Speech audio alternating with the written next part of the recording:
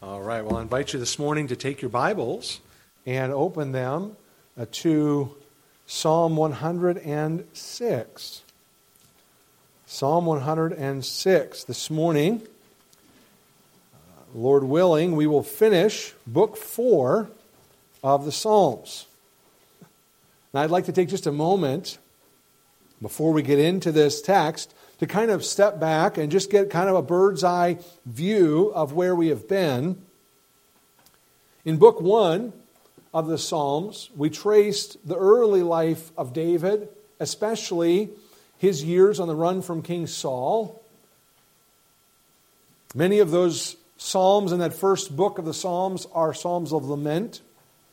And we realize it was a time of great testing and trial in the life of David, and so many of the psalms that he wrote reflect that. Of course, in that first book we find psalms like everyone's favorite, Psalm 23, the beautiful shepherd psalm,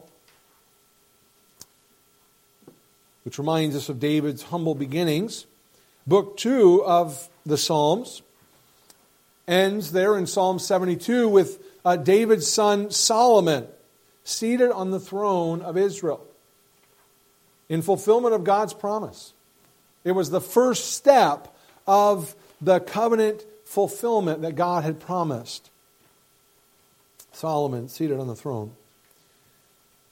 Book 3 traces from there the downward spiral of the Israelite kings, which ended in the destruction of the temple, the city of Jerusalem, and even the cutting off of the throne of David. And that's Psalm 89. The psalmist brings that book to a close by appealing to God's faithfulness to His covenant, even though it appeared by human standards that the Lord had turned His back on His people. And then we're just finishing Book 4. What do you say when the people have been taken into exile and the city and the temple have been destroyed and everything that they know has been lost? And they begin to question whether God's promise and His covenant is really true. What do you say? Well, Book 4 says Yahweh is king. He rules over the whole world, so that no matter how bad things appear on the earth, they are not out of His control.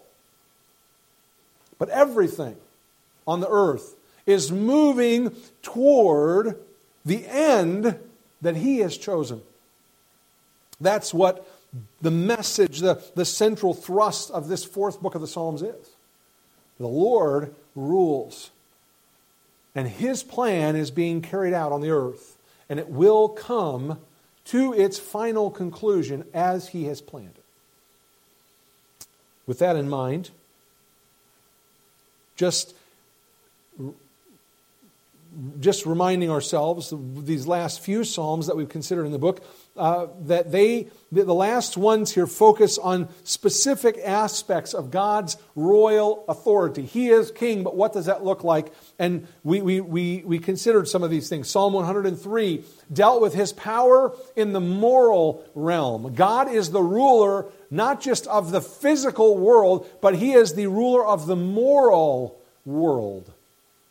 He has the power to forgive sins, not by simply ignoring them. See, that would be immoral. That would be an example of God unrighteous.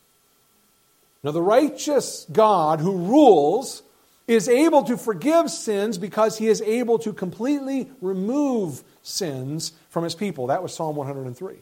Psalm 104 focused on His rule in the world as the creator and sustainer of the physical world. He provides for the needs of everything He has made without exception.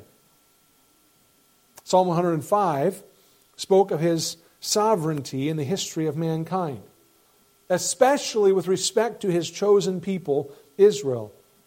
What we saw in the last 2 weeks in that psalm was that God kept those people, and He guarded His covenant promises to Abraham from every threat. over the course of centuries. God was sovereign. God was faithful. This morning we're going to look at Psalm 106. And Psalm 106 also deals with the history of Israel. So there's a lot of similarities between this psalm and Psalm 105. The history that Psalm 106 focuses on is not quite as extensive. It begins with the Exodus in the 1400s, but it goes down further in history to the return of the captives from Babylon in the late 500s. On the surface, this psalm doesn't seem to be focused as much on God and His ruling power and authority, but on the surface appears to be much more focused on the rebelliousness of the people. Some of the things you'll notice as we read through Psalm 106, in contrast, remember Psalm 105, over and over, it was He did this, He did this, He did that. It was God acting. Psalm 106, you'll read they. We'll read what the people did over and over and over again. So it appears, and at first glance, that the focus is taken off of God and put on men, on the Israelites. But when we look closer, we realize that even that causes us to look back and see that in contrast with the unchanging nature of God. And so we're going to see that He still is the focus, and His perfect, unchanging, and merciful nature is in view. Look with me there, Psalm 106, verse 1. He says this. There's no heading to the psalm, just the introduction. Praise the Lord. The word there is hallelujah. Oh, give thanks to the Lord, for He is good, for His mercy endures forever. Who can utter the mighty acts of the Lord? Who can declare all His praise? Blessed are those who keep justice, and he who does righteousness at all times. Let's pray and ask God's blessing and help as we study His Word. Heavenly Father, this morning we come to You once again, preparing to study and examine Your Word. And Lord, we ask that You would be gracious to us, that You would help us, give us insight and understanding as we read this psalm. Help us to see the message of Your mercy and the only hope that we have of deliverance from sin is in You. Help us to see these truths in this psalm. I pray that You would impress them upon our hearts. That Your Holy Spirit would teach us, would convict us, would reprove us, would instruct us, would comfort us. Or that You would do Your work in us through Your Word today. And I pray that You'd help me as I speak to bring glory to You and to be Your servant today. And thank You for it in Jesus' name. Amen. Psalm 106 begins with that word, that Hebrew word, hallelujah. It's the same word that Psalm 105 ended with. Of course, the New King James translates that word, but it translates to praise Yahweh. Praise the Lord. This is the response. And we talked last week about the importance of a right response. The response of faith to the power and the glory of God. What is the right response? How should all of the world, every creature and everything in it, how should we respond to the power and the majesty and the glory of God? We should lift up our voices and praise the Lord. It's all encapsulated in that one Hebrew word, hallelujah. But notice how the rest of verse 1 explains why we ought to praise the Lord. He is good. His mercy, His faithful love endures forever. Two of His character traits here are given as the basis for worshiping and praising Yahweh. He is good. That means that He is good in the widest sense. That word good here is a very generic term for good. That means to be something that is beautiful, something that is morally good, something that is pleasing to the senses. This psalmist tells us that God is all of these things. He is pleasing. He is beautiful. He is morally good. And, the psalmist says, His faithful love, that word is translated mercy here, His faithful love endures forever. This is the word hesed. We've talked about this word numerous times through the book of Psalms. It's a very common word in the Hebrew Old Testament, but it has a very specific usage. It's referring to His covenant loyalty. This is the faithfulness of God to His people that He has made covenant with. God keeps His covenants. He is faithful. He is loyal. The psalmist says His mercy or His faithful, loyal love endures forever. The Lord, God, is the standard of goodness and the standard of loyalty. How do I know that? Well, because in God, His goodness and His loyal love are forever. They're unchanging. They're eternal. We can measure anyone else's goodness or anyone else's loyalty and love by comparing them to God. He's so wonderful, He's so loyal, that words cannot even express fully and adequately these attributes. That's what the psalmist says in the second verse. Who can utter the mighty acts of the Lord? Who can declare all His praise? It's literally impossible to describe Him completely without leaving out something important, without coming to the limits of human speech. His glory is inexpressible. And yet we're invited to try. Praise the Lord. But verse 3, it's interesting because he didn't just stop at verse 2 and say, it's impossible for us to say everything that we would like to say about God. It's impossible for us to communicate fully who God is. Words fail. That's true. But where words fail, actions are necessary. How we live says far more about our relationship to God than what we say. And that's true. There are a lot of people who claim to know God. A lot of people who claim to love God, claim to serve God, claim to be Christians. But one look at their life tells you an awful lot about their love, supposed or the lack thereof, for Christ. What did Jesus say? If you love me, keep my commandments. He asked the question, why do you say you love God and you don't do the things that God says to do? Actions speak louder than words. The man who wants to truly praise the Lord will find that words fail. But we can emulate the righteousness of God. Verse 3 speaks here of those who keep justice and do righteousness at all times. Living a righteous life. That's how we can truly honor and worship the Lord. So, in these first 3 verses, you have like a whole theology of worship and of living by faith. It's all here. We're to praise the Lord because He's good and merciful.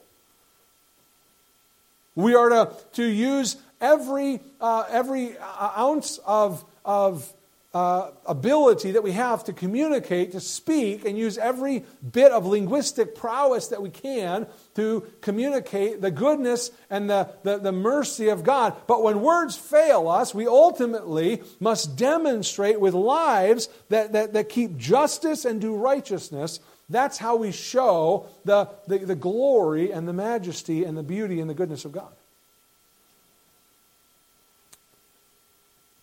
But it's almost as though, even as the psalmist writes these words, he is reminded of his own failures. Because he does say, he who does righteousness at all times. You see that in verse 3? That's a fairly high standard to uphold, isn't it? Anyone want to claim that today? Don't raise your hand, please.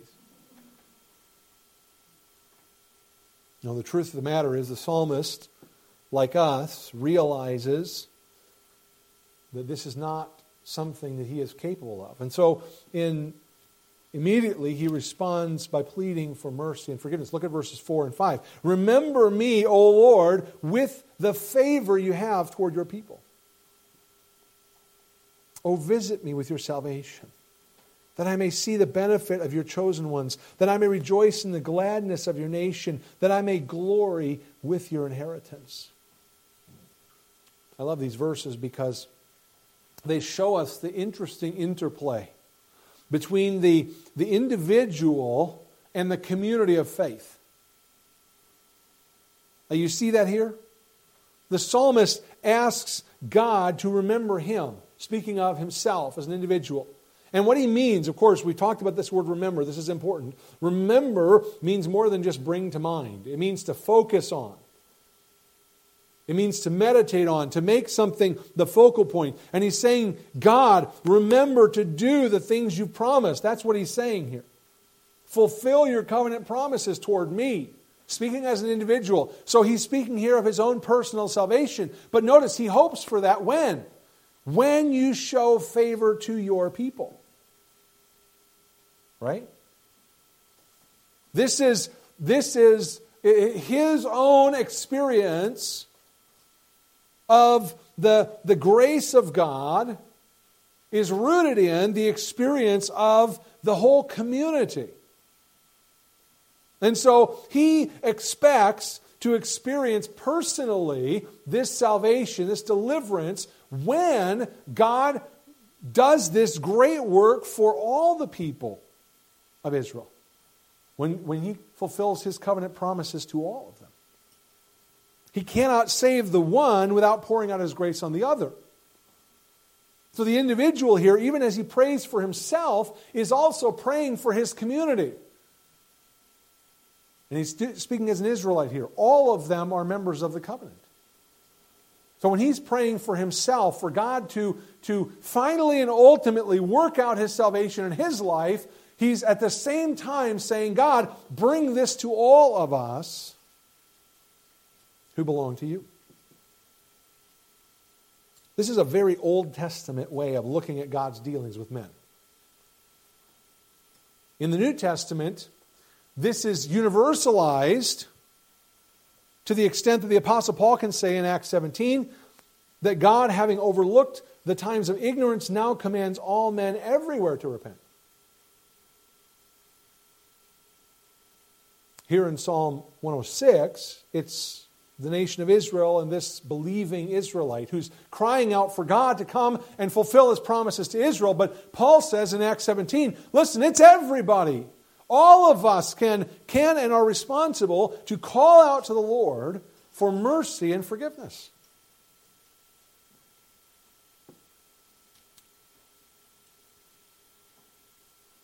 So as we read this psalm, we realize we're talking about someone in a very distinct position. He is looking for the hope of the nation of Israel. That is what his focus is. Because he knows that when God fulfills his promises to the people of Israel, he himself will experience the blessing of those promises. That's why it matters that Yahweh's faithful love, his mercy, endures forever. Well, look at how he describes that salvation hope there in these verses 4 and 5. He describes it this way. It's the prosperity of your chosen ones, the joy of your nation, and it's your heritage. Because for the psalmist and for the children of Israel, salvation meant more than just getting out of hell. Salvation meant a relationship with Yahweh. Not just for one person, but for the whole nation. One day, and this was the covenant promises God made. This was the covenant that God made with them. And the hope was that his goodness and his faithful love would bring this to pass. One day the nation of Israel would enjoy this privileged position of being known as the heritage of God. That's what he speaks about here, the last line there, that I may glory with your inheritance. God's inheritance is His people. That's what he's talking about here. They were to be known as the heritage of Yahweh, His chosen ones, the ones in whom He delights, the people that He fills with rejoicing. Wouldn't you want to experience that? To be one of those people? The psalmist does. He believes that Yahweh will keep His promises to Israel, and he wants to be there when it happens. That's what he's expressing here. He's praying that the Lord would finish His work and bring His will to pass for His people during His own lifetime. The psalmist is saying, God, You've made promises to these people, to this nation. I'm one of them. What I want so much is for You to fulfill those promises right now, because I want to experience it. There is a comparison to this, or an analog to this in the New Testament. Jesus, you remember, His disciples asked Him to teach them how to pray. One of the things that Jesus told them to pray was, Thy will be done on earth as it is in heaven. This is, I believe, essentially the same thing that the psalmist is praying for. Lord, bring Your kingdom to earth and rule here on earth just like You do in heaven. I want to see it happen. I want to be here when it happens. Bring Your kingdom to earth. That's what the psalmist is asking for. That's what he's hoping for. We've seen this throughout this book 4 of the Psalms, that they present to us Yahweh as king. He rules over the world. But there is coming a day when His kingdom will be realized in a way on the earth that it is not realized now. There is coming a day when He is actually going to be present on the earth and rule imminently. He doesn't do it that way now, but He will. And there's the hope of that. That's the looking forward hope that the psalmist here is speaking to, even as he's praying for his own salvation, even as he's praying for God to do a work for him and in him. He's looking ahead to what God has promised. And he's saying, God, You made promises, and I want to claim those promises. I want to see this. There's a problem, though. And the problem is that the psalmist and his people, Israel, have not lived righteously before the Lord. They have sinned. Sin always gets in the way between us and God. It disrupts our relationship with Him. It prevents us from experiencing all of the blessings that He desires to give to His people. This was true for the psalmist and for the nation of Israel. And it's just as true for you and me today. That sin disrupts. Sin gets in the way between us and God, and it hinders our fellowship with God. I'm talking here, of course, speaking of the psalmist and of us as believers, people who already belong to God. This psalm and this message is primarily focused on that, although we'll talk at the end about what this means for those here who may not already be Christians, who may not already know the Lord, may not already have forgiveness. We'll talk about that. But I want you to see here that this psalm and the psalmist offers us an example for how to deal with this issue of sin in our own lives. Sin that separates us from God. Sin that deprives us of the joy of fellowship. There's a word for the solution, by the way, for what the psalmist does and what we have to do if we want to have a restored fellowship with God, and it's this word, confession. The first 5 verses of this introduce the psalm, as we've looked at, but they are what I call the basis of confession. These opening verses, I think, give us the basis of confession. And what is it? It's very simple. We've already mentioned it. Yahweh is good. He is loyal, and His love remains forever. And because of that, the psalmist can pray for salvation and hope to receive mercy. The same thing is true for us today. So this is the basis, what we've already looked at.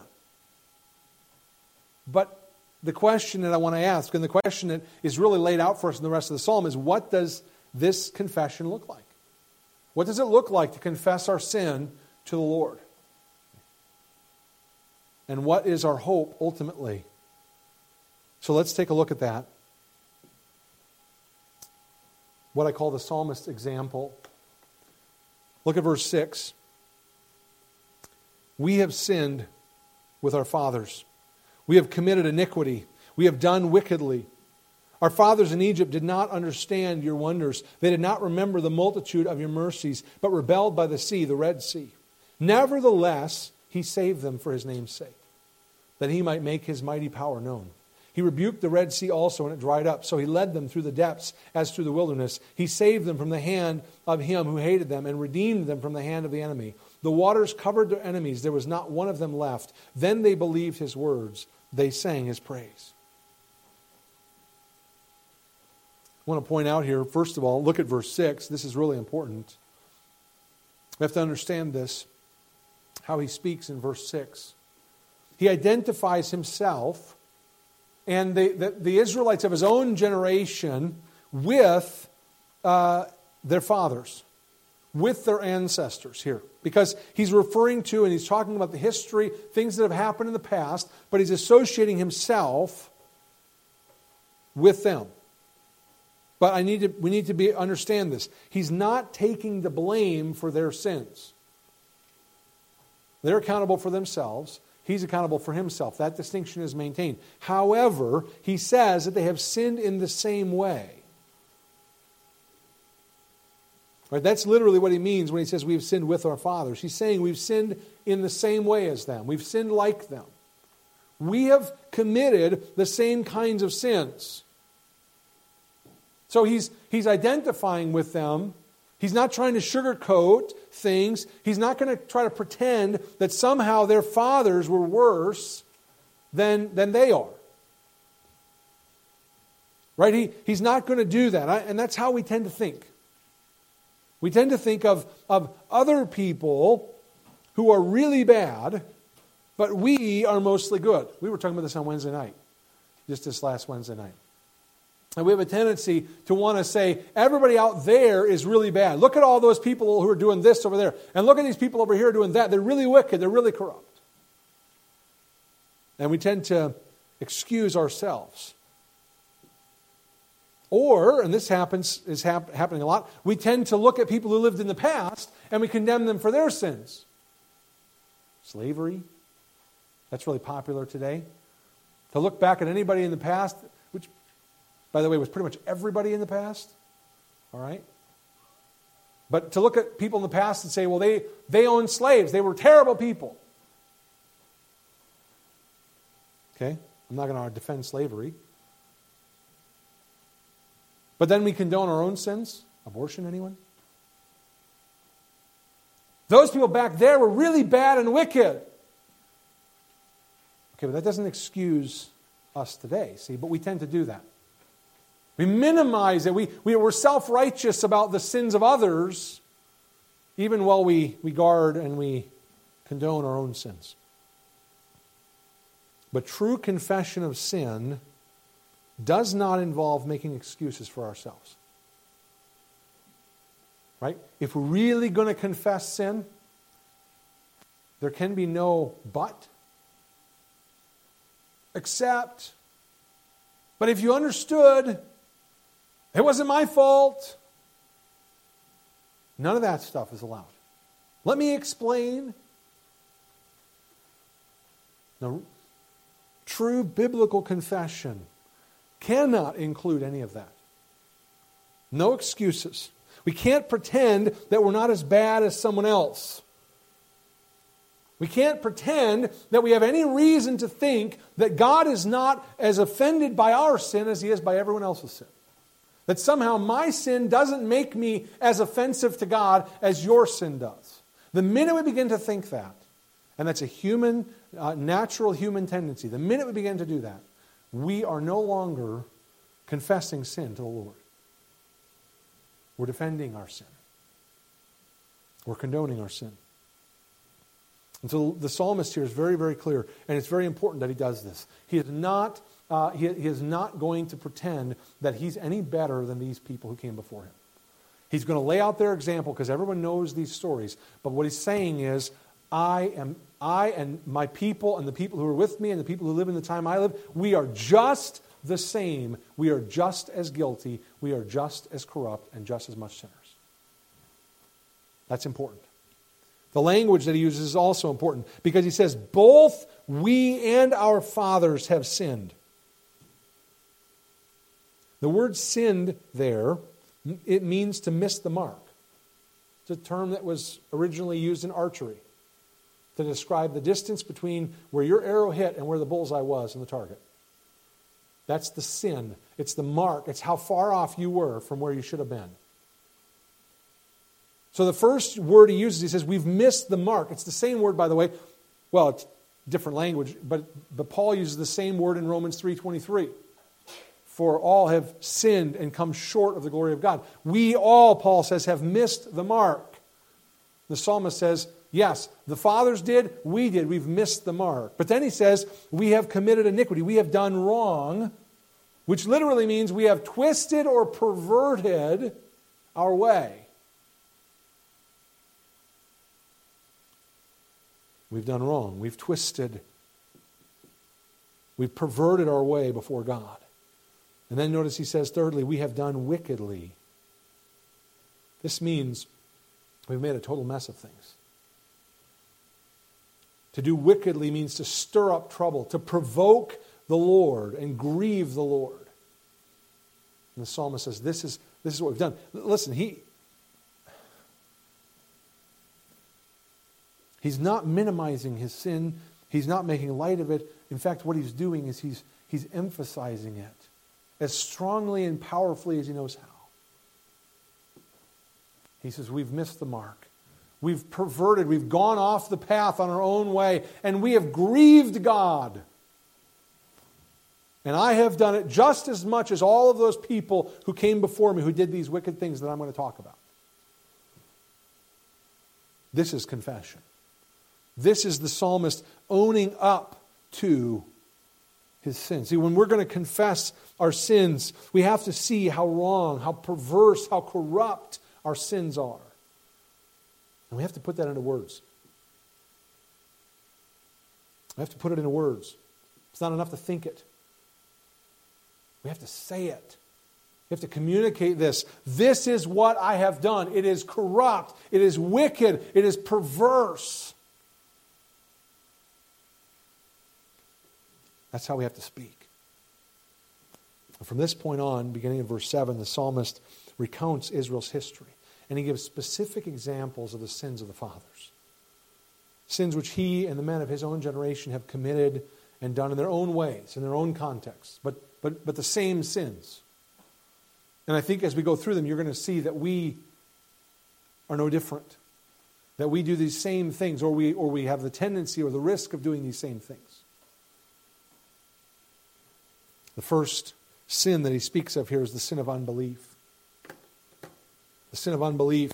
The Lord, and we read this in verses 7 through 12, the Lord delivered them from Egypt, did great signs and miracles. They came out with rejoicing in the anticipation of going into the promised land and the fulfillment of God's covenant promises to Abraham. And then they found themselves backed up against the Red Sea with Pharaoh's army hot on their heels. And that moment, instead of trusting in God, this powerful, wonderful, glorious God who had delivered them with his mighty arm, instead of trusting that God would rescue them, they rebelled. In fact, they accused Moses of leading them to die out in the wilderness. And by accusing Moses, they were accusing God. They said, aren't there graves back in Egypt? We could have died there. Why did you bring us out here just to be slaughtered? They did not believe, in spite of what they had seen. But as we read here, God did not abandon them. Even in light of their unbelief, he rescued them from the power of their enemy. And the waters of the Red Sea, instead of being a barrier that led to their destruction, those very waters destroyed the chariots of Pharaoh. And it says in verse 12 that they believed his promises and they sang his praise. Unfortunately, their faith would be short-lived. Look at verse 13. They soon forgot his works. They did not wait for his counsel, but lusted exceedingly in the wilderness and tested God in the desert. And he gave them their request, but sent leanness into their soul. The next sin that he confesses here is the sin of discontent with God's supernatural provision. The Lord gave them bread from heaven. And what did they want? Meat. They were completely unsatisfied. But don't you think if they had asked God for meat, he would have just said, okay, I'll give you meat. Sure. You want something? God loves them. Would God have withheld something good from them if they said, we love to have some meat, some protein. It's a balanced diet. Or we're low carb or something. I don't know. But if they said, we want some meat, Lord, will you provide? If they just prayed and said, God, would you please? We just want some meat. It just sounds like it'd be good. Would you provide? Don't you think God would have done that for them? But see, that's not what they did. You see, when they became discontented with the bread, what they said was this: oh, remember back in Egypt, all the fish we got to eat? And don't you remember the cucumbers and the garlics and the leeks and the melons and the onions? Oh, that was so wonderful back in Egypt. We had it so good there. I mean, there was like a supermarket and we didn't have to pay for it. We just got to have all this food. It was so good back there. I mean, they forgot all about the enslavement, the beatings, the hardship, the murder of their children. Just forget all that stuff. We had the good food. You see, they were discontented. Their discontentment actually caused them to really blaspheme God. It caused them to forget that they were the ones who were suffering in slavery and had cried out for God's mercy to save them. And now they're saying, oh, we wish He'd never done that. We wish He'd have left us there. It was so much better. No, it wasn't.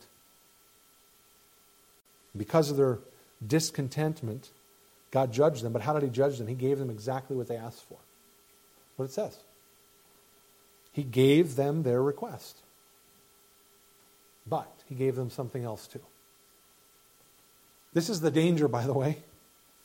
One of the commentaries that I read in the kind of the conclusion summary where they were talking about kind of what's the takeaway, the point, they just said, be careful what you ask God for. They begged God for meat. God gave it to them. But along with the meat, He sent leanness into their soul.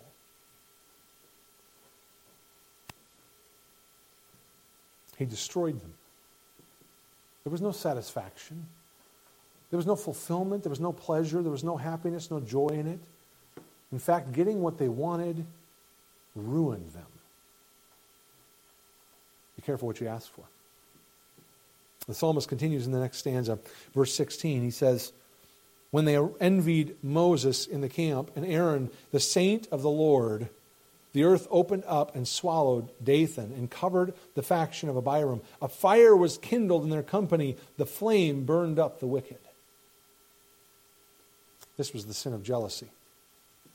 Several men led a rebellion against the appointed leaders, Moses and Aaron, because they wanted to have their voices heard. What happened was the earth swallowed up Korah and Dathan and Abiram, all their supporters.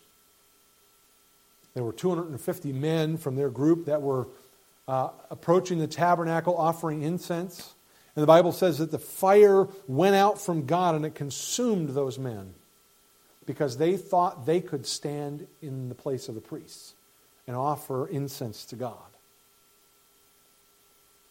because of their jealousy. Jealousy is wicked. Its consequences are disastrous.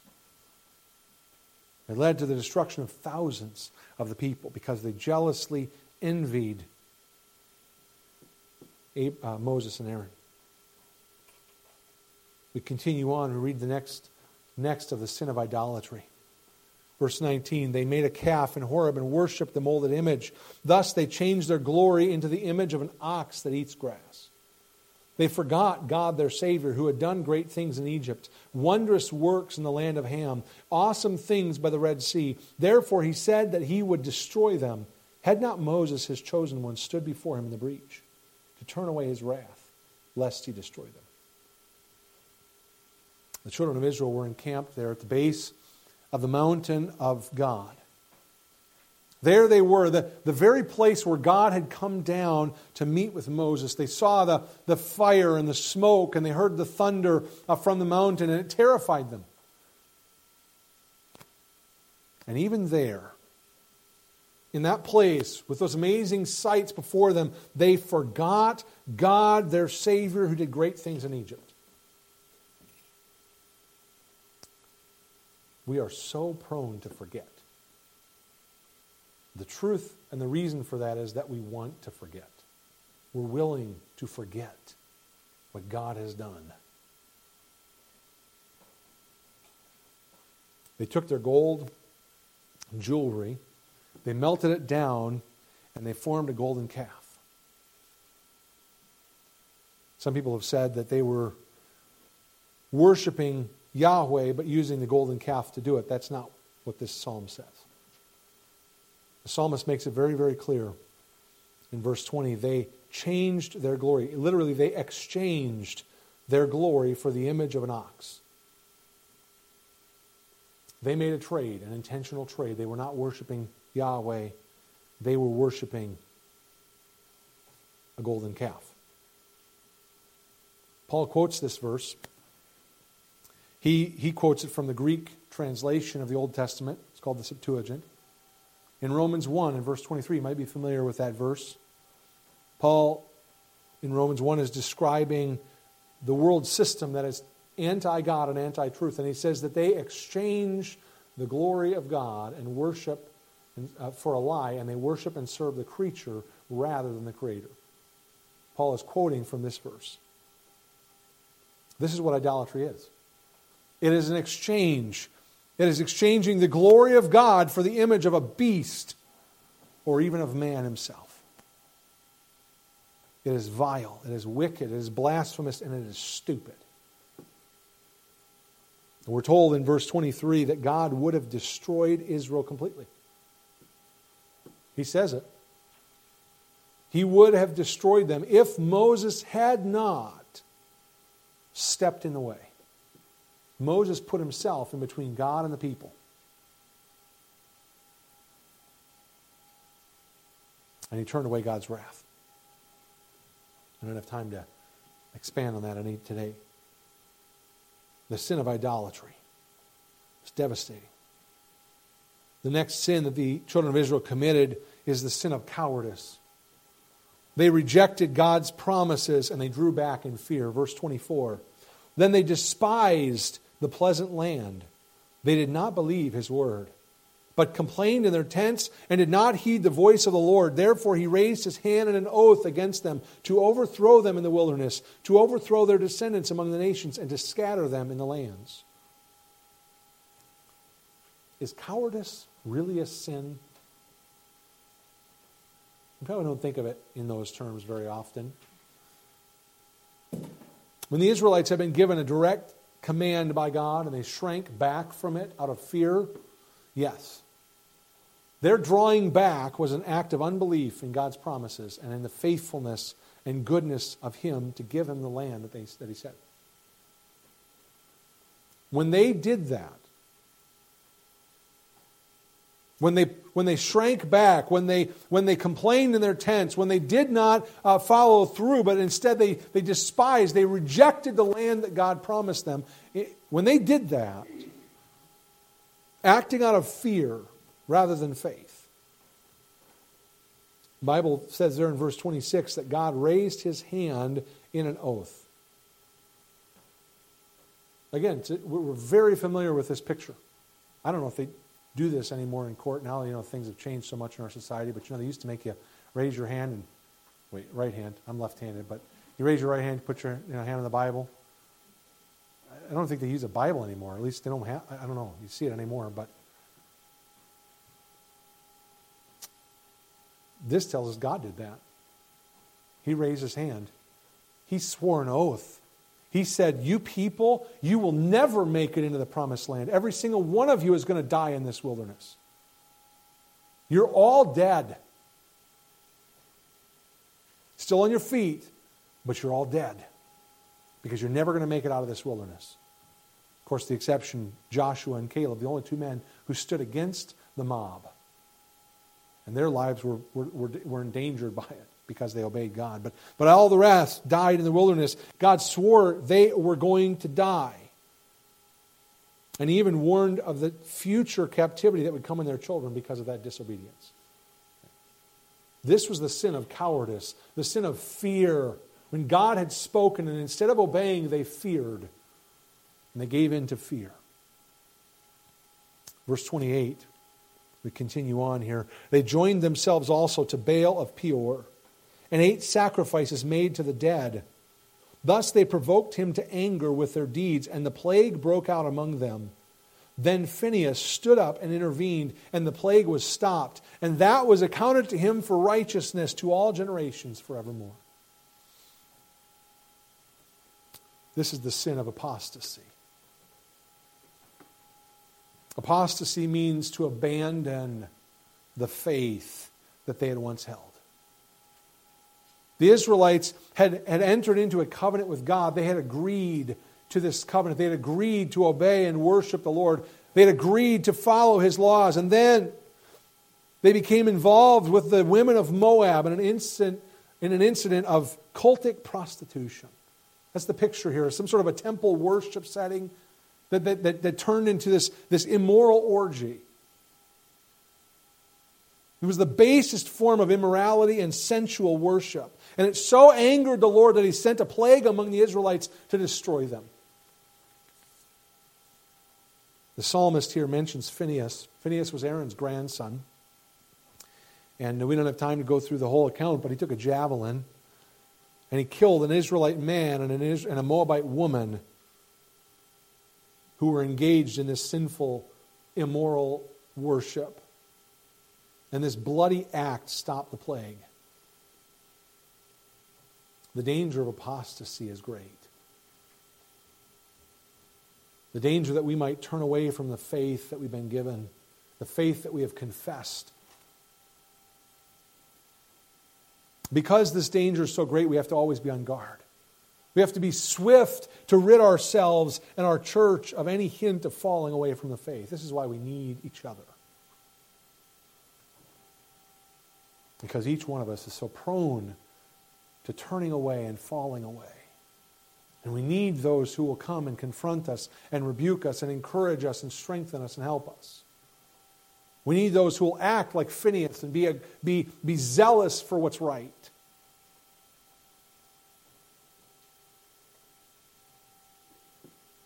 Apostasy is a great danger. The next incident is usually blamed on Moses. But God knew the truth, and He puts the blame where it belongs. Look there at verse 32. They angered Him also at the waters of strife, talking about the children of Israel angering the Lord, so that it went ill with Moses on account of them, because they rebelled against His Spirit, so that He spoke rashly with His lips. What did the people do here? They provoked Moses. This was the sin of provocation. They complained and they pushed and they pushed and they pushed and they pushed until Moses had enough. And he acted rashly. He missed out on entering the promised land because of his behavior, and it cost Moses dearly. This was a serious error on Moses' part, a serious action. But God here indicates in this psalm that it was primarily Israel's fault. This was Israel's sin. They were the ones who were contentious and difficult and stubborn and so persistent that Moses and Aaron grew exasperated and impatient. After all, Moses and Aaron were just men. And the children of Israel pushed and they pushed and they pushed and they pushed and they pushed. And as a result, they caused their leaders to suffer. Their critical spirit, their constant complaining, and it drove Moses and Aaron to the brink here where they rashly, it says, he rashly spoke. And it cost Moses, but God says, this is your fault. You were the ones who sinned this way. You were the ones who were stubborn and contentious, who provoked Moses' spirit. I believe, by the way, that's what verse 33 is saying. You realize that the capitalization of His Spirit there is something that the New King James translators interpreted that way as being the Spirit of God. I don't believe that's what it's referring to. I think it's referring to the Spirit of Moses. That they rebelled against Moses' spirit. They stirred up Moses so that he spoke rashly with his lips. People were contentious and committed the sin of provocation. Finally, the psalmist brings up the sin that plagued Israel from the day they entered the land until the day that they were carried away captive by Babylon. Look at verse 34. They did not destroy the peoples concerning whom the Lord had commanded them, but they mingled with the Gentiles and learned their works. They served their idols, which became a snare to them. They even sacrificed their sons and their daughters to demons and shed innocent blood, the blood of their sons and daughters, whom they sacrificed to the idols of Canaan. And the land was polluted with blood. I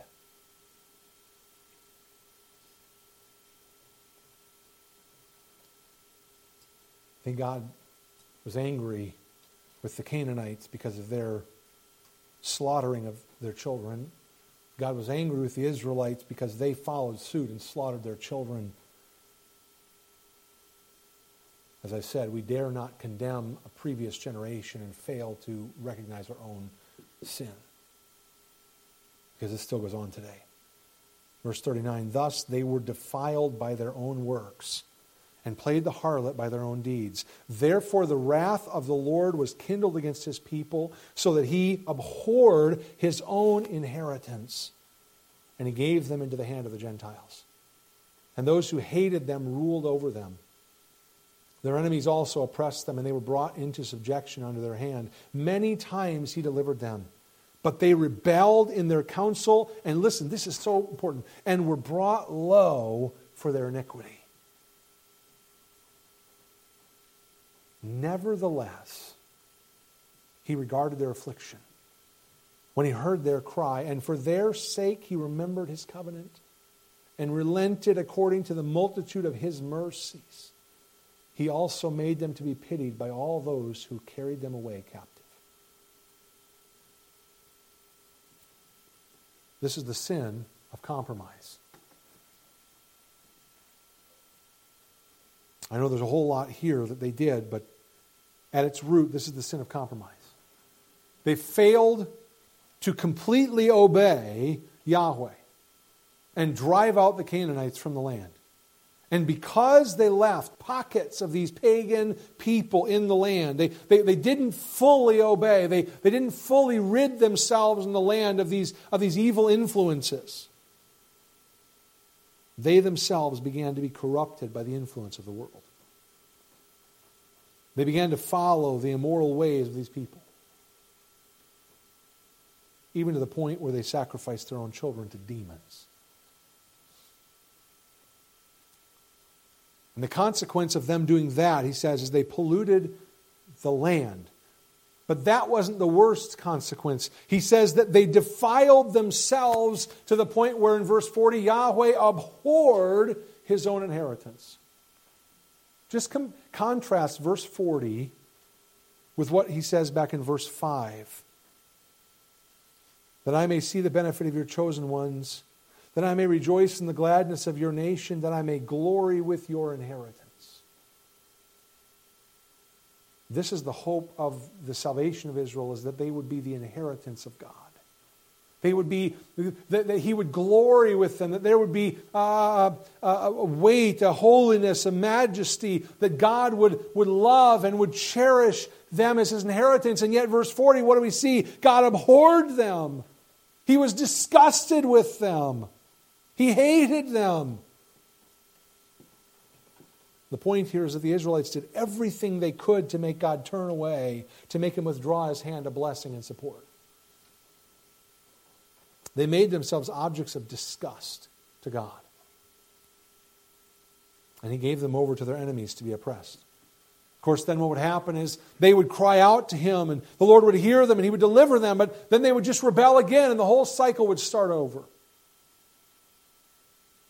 You read about it through the book of Judges, then you read about it all the way through 1st and 2nd Samuel, 1st and 2nd Kings, 1st and 2nd Chronicles, the whole history of the nation of Israel. One after another, we see this cycle repeating.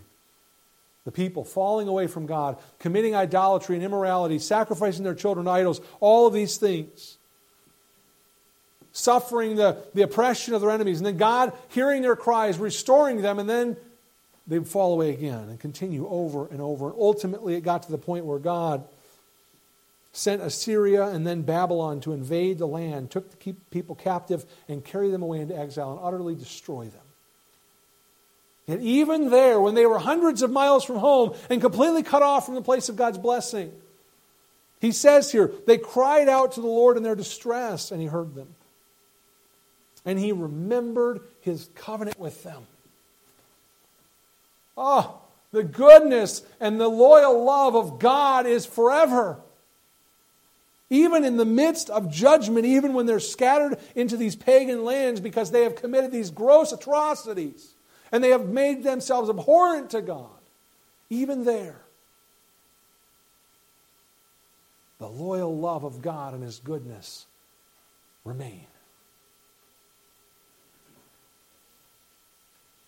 He remembered his covenant with them. He pitied them, and he caused their captors to have mercy on them. Even after centuries of continued disobedience and rebellion, God's mercy never wavered, not once. And this brings us finally to the hope of confession. The hope of confession. There's a purpose here for the psalmist in reciting this dismal history of the people of Israel. Not enjoyable. But it teaches us something about the nature of man, doesn't it? It's interesting as you think about this psalm, because on one hand, this psalm is emphasizing that God is constant and unchanging. His loyal love and his goodness are always there. But you know what it also shows us? It shows us that man is unchanging too. Right? It shows us that we don't really change very much. The same sins, the same failures that the ancient Israelites were committed were repeated in the lives of their children and their grandchildren all the way down to the time of the exile and afterward when this psalm was written. And those same sins still plague us today. The only hope that we have is the mercy of God. If you realize today that you are guilty of some of these same sins, not necessarily in the same context, but with the same heart issues. You realize you've not believed the Word of God. You've not believed the promise of God. You've not believed in the goodness and the faithfulness of God. That you've been discontented, jealous, idolatrous, fearful, and you've provoked God by your stubbornness and your rebellion. Then you need to humble yourself before the Lord. You need to confess your sins and turn to Him for mercy. He's good and His faithful love endures forever. The Bible tells us that He will forgive the soul that has grieved over sin and prays for pardon. So trust in the promise of His salvation. Bear your soul to Him. He'll forgive you. He'll give you eternal life. That's what the Bible tells us Jesus Christ died for. He died in your place. He paid the debt for your sin. Because you are guilty before God. Because you have committed sin. You need to confess that you're a sinner. Then you need to ask the Lord to save you. But even as Christians, even if you've done that, even if you have repented of your sins and you trusted Christ, even as Christians, we're still very much like these ancient Israelites. We fail God over and over. We say every time that it's going to be the last time. That we're going to do better next time. That we won't do this again. That we're going to see the temptation coming and we're going to hide. Or we're going to reach out for help before it gets too far. The truth is, those things don't work to change us. There's only one hope for real and lasting change. And it's found in the God who never changes. As I said, this is the hope of confession. The psalmist touched on it earlier, but he comes back to it, verse 47. Notice what he says. Save us, O Lord, our God, and gather us from among the Gentiles, to give thanks to your holy name, to triumph in your praise. The hope of confession is that God's mercy will continue. God has been merciful.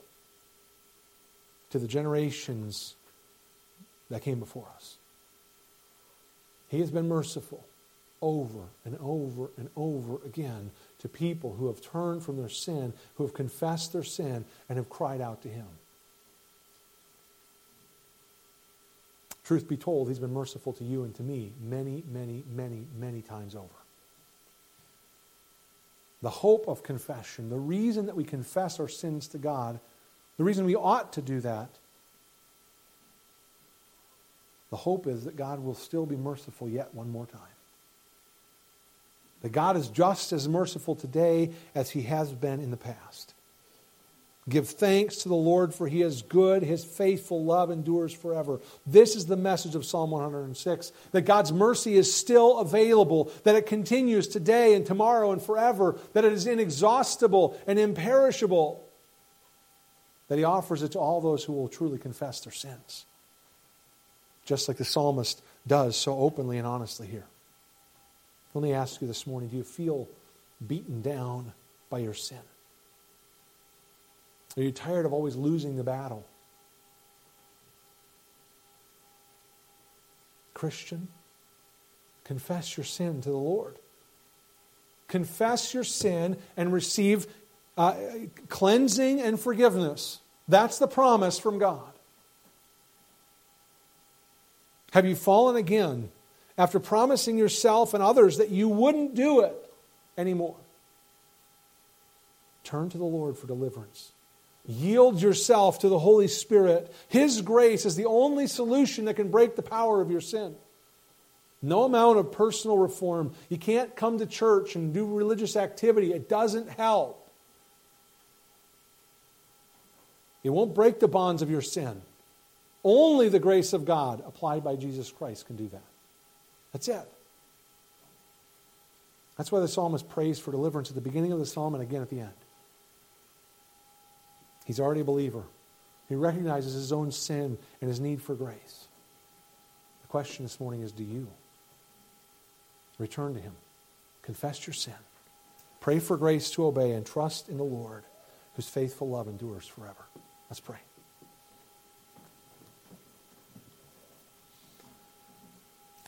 Heavenly Father, if we're going to be honest this morning, and we need to be, we have sinned. We've sinned over and over more times than we can count. You have been merciful to us so many times in the past. Today, Lord, we need your mercy again. Help us to turn to you, to confess our sins, and to trust that you are still and always merciful. Thank you, Lord, that your mercy endures forever. Thank you that your goodness is to all generations. So that we can see that the way you worked in the past and the way you were patient and merciful and forgiving and remembering your covenant promises to the Israelites is the same way you are today. Help us to avail ourselves today of your grace by believing the promise, confessing our sins and trusting in Jesus Christ, our Savior, who forgives and who restores and who heals and cleanses. Lord, I pray that you'd help each of us to examine ourselves, to cry out for you for mercy and to receive pardon. I pray if there's anyone here this morning who's never done that, who's never realized their own sin, that they would realize today that they're a sinner. They'd see it very clearly that they have sinned against you. And there's no hope of making it right. All they can do is come to you and beg for mercy. But help them also to realize that your word says you will be merciful because Jesus died for them, paid for their sin, that they might have the forgiveness freely offered. Lord, I pray that each one here would trust in you. We'll give you the thanks for what you do in our hearts. In Jesus' name, amen.